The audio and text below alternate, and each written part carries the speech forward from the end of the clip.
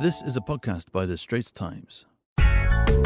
Two young national football teams, almost 12,000 kilometres apart, won silverware on Sunday, as did an ageing gladiator in France who shows no signs of slowing down. I'm Straits Times sports correspondent Azali Abdulaziz, and this week on A Game of Two Halves, I am joined by ST Assistant Sports Editor Rohit Brishnath and fellow sports correspondent David Lee, and we talk about Portugal and the Nations League, the Singapore Under-22s and the Malayan Cup, and Rafa Nadal and the Roland Garros Trophy, which I have just learnt is called the Coupe des Mousquetaires.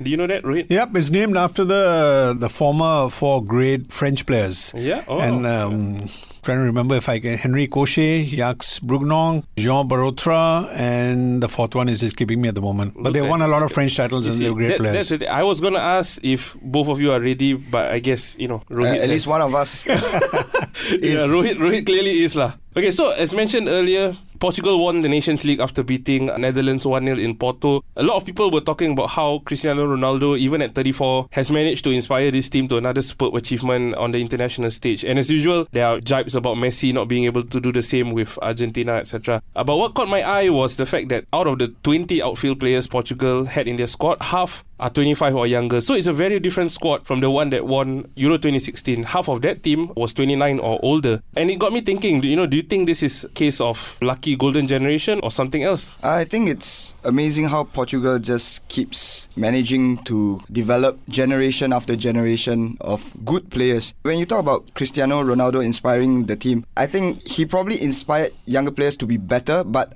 out there on the final itself, I think the main player for me has to be Bernardo Silva. He was the main architect of the final victory. Yeah, he's had a sterling season at Man City and he's been Portugal's Kevin De Bruyne. But it's also amazing that Portugal have players like Ruben Dias, who's 22, who's marshalling the defence. Joao Felix, he's been linked with a million clubs in the summer, who's partnering Cristiano Ronaldo up front. And Guedes as well. Yeah, and the match winner Guedes as well. He's been on loan at Valencia this season. So, it's quite amazing that they're churning out this amount of talent only in the last 3-4 years, which is quite amazing, right? Yeah, I have to clarify myself. I'm not saying Ronaldo is not contributing on the pitch. He, of course, scored a hat-trick against Switzerland in the semi-finals, and it'd be foolish for anybody to rule him out. But yes, the golden generation, the new golden generation is amazing, but they do have some areas where they seem to be a bit lightweight in, especially in defence, where Pepe continues to play. I don't know for what reason, a 34, 35-year-old continues to be a key player in defence, but they look very much settled. They have a coach who has been there for some time, and the players look like they're very comfortable with his tactics, philosophy and approach. Now, on Sunday night, also in Singapore, the Singapore Under-22s beat their Thai counterparts 1-0 to win the Malayan Cup. This is the first time they have won the competition outright, and the second time since they were named joint winners with Yugoslavia's Olympic team way back in 1985. I wasn't even born yet. Yeah, I was one. Yeah, I mean, Rohit was probably 40. I was in my 20s, man. Rohit was a sprightly 20-something. I was a 22-year-old. Yeah. Yeah, but Dave, you covered the game. What was it like? I was pleasantly surprised. Everybody talks about the Thai with some awe.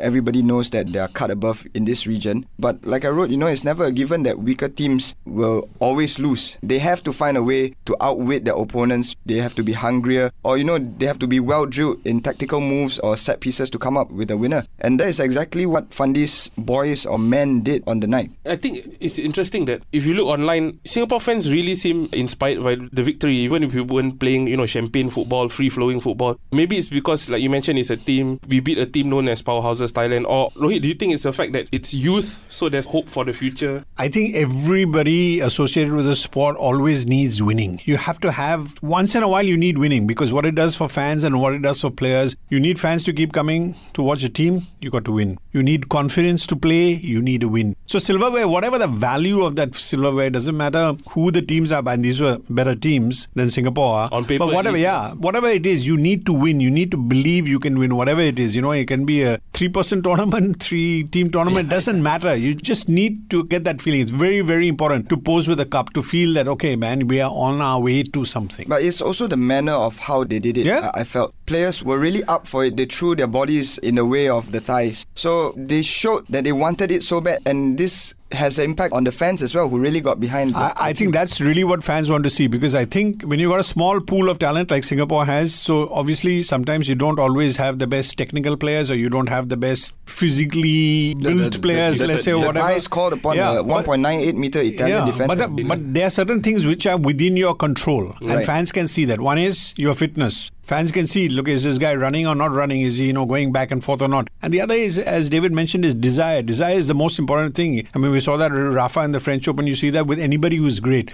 Desire is a beautiful thing. It brings people to come and watch you. It's an interesting thing you pointed out, winning as a culture, I guess, because I was at the press conference for the senior team's game against Myanmar earlier today, and a new coach, Tatsuma Yoshida, he brought up the under-22s win, and he was saying that the under-22s, the under-17s, 18s, 15s, and the A team, we are all one. And it's great to see effectively the B team of the national team winning, and he said he hoped the A team could also keep their own winning momentum going. I mean, to me, I'm happy that for the first time in quite a while, we have an under-22 team where there are a number of players who would not look out of place in the senior But team. that's really what you want. So, I mean, you want the guys in the A team getting a little nervous from guys in the B team. Yes. Because the guys in the B team pushing, the guys in the A team got to play a little bit harder. Hey, I better be fitter, You don't want anybody ever taking a place for granted. I think the best teams are born out of that. Yeah, you don't want passengers in your team. Absolutely not. So this is a good thing. Yeah, I think what we can agree on is it definitely bodes well for the immediate future of Singapore football, at least for maybe the year or two as we prepare for the next Suzuki Cup tournament at the end of next year.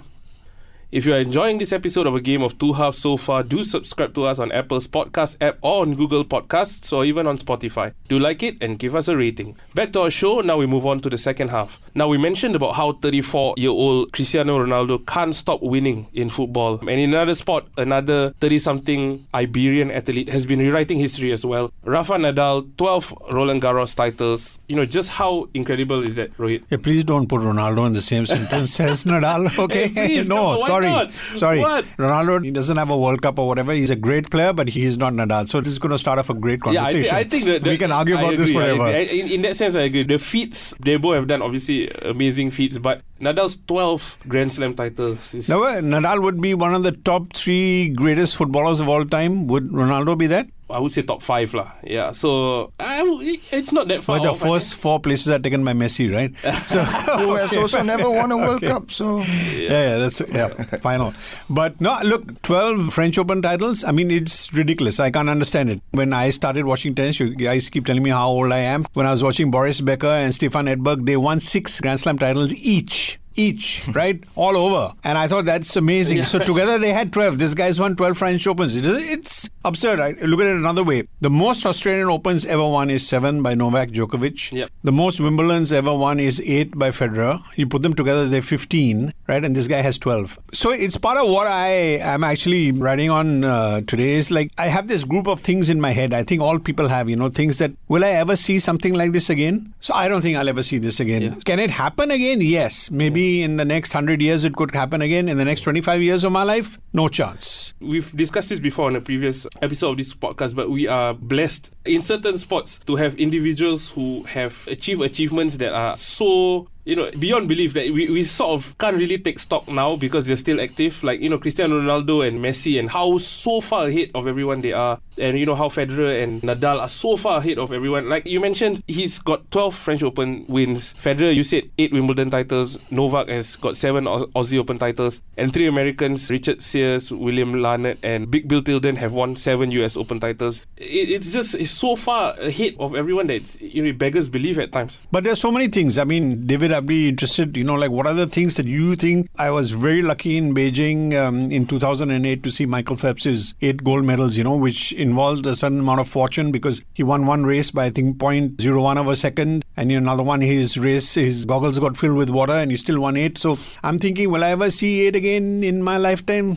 Probably, maybe not. Yeah. So there are these fantastic things. Michael Phelps also won, 4 200-meter individual medley races in 4 successive Olympics. Will I see that? That is possible. It's possible, yeah. That is possible. Yeah. But there was a great story about Jesse Owens, the runner in the time of the 1930s, who set, I think, he set 5 world records and equal to 6 world record in 45 minutes. In 45 minutes, right, at a college track meet. So that sort of thing, will it ever happen again? No, it won't happen again. I wonder what he was in a rush for. But you were talking about Jules Fontaine at the World Cup, right? In terms of football, the only outstanding achievement, the first that comes to mind where I don't think will be repeated is the fact that Jules Fontaine scored 13 goals in 6 games at the World Cup. And even that took place before, a few decades before I was born. So in my lifetime, I don't think I've seen... I beg to differ because, with the new format, 48 nations and some mediocre teams coming in. Yeah, that's possible. If teams get whooped like how Norway whacked Honduras at the Under-20 World Cup, one fella scored triple hat-trick. 9 goals. Yeah. Then he just fall away. But what's interesting about Nadal is because when I was doing some reading today about, these incredible feats in sport, a lot of them happen maybe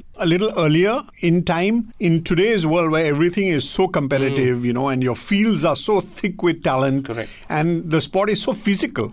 Clay court tennis is incredibly physical. And therefore, for this 33-year-old guy to be winning his 12th French Open at this age, to have that physicality, that's astonishing. Okay, and lastly, do you think it's a bit unfair on Nadal that he'll be remembered by many, at least by me, as the next best player of his generation after Federer? After all, he holds the record with most consecutive years with at least one Grand Slam. It's currently at 10 years. Roger is on 8, by the way. Or is that just me not understanding tennis all that well, other than it's played with a ball and a stick? I think if Nadal goes on to win more Grand Slams than Federer, then it's arguable, whether Federer is indeed the greatest. And I think it's good to have that debate. I think it's good that, people have different views on who the greatest is. I don't think there can ever be an outright winner of this debate. It's like Pele versus Maradona, Ronaldo against Messi, and now Nadal against Federer.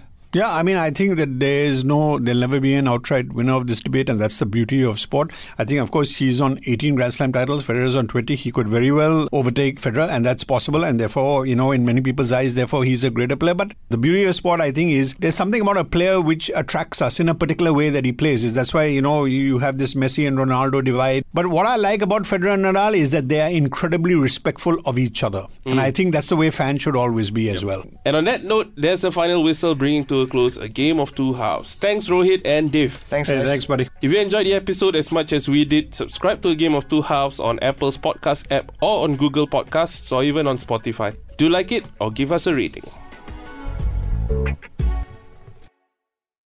That was an SPH podcast. Find us on iTunes, Google Podcasts and streaming on Google Home. Do send your feedback to podcast@sph.com.sg. You can also check out more podcasts on various topics at straitstimes.com and bt.sg.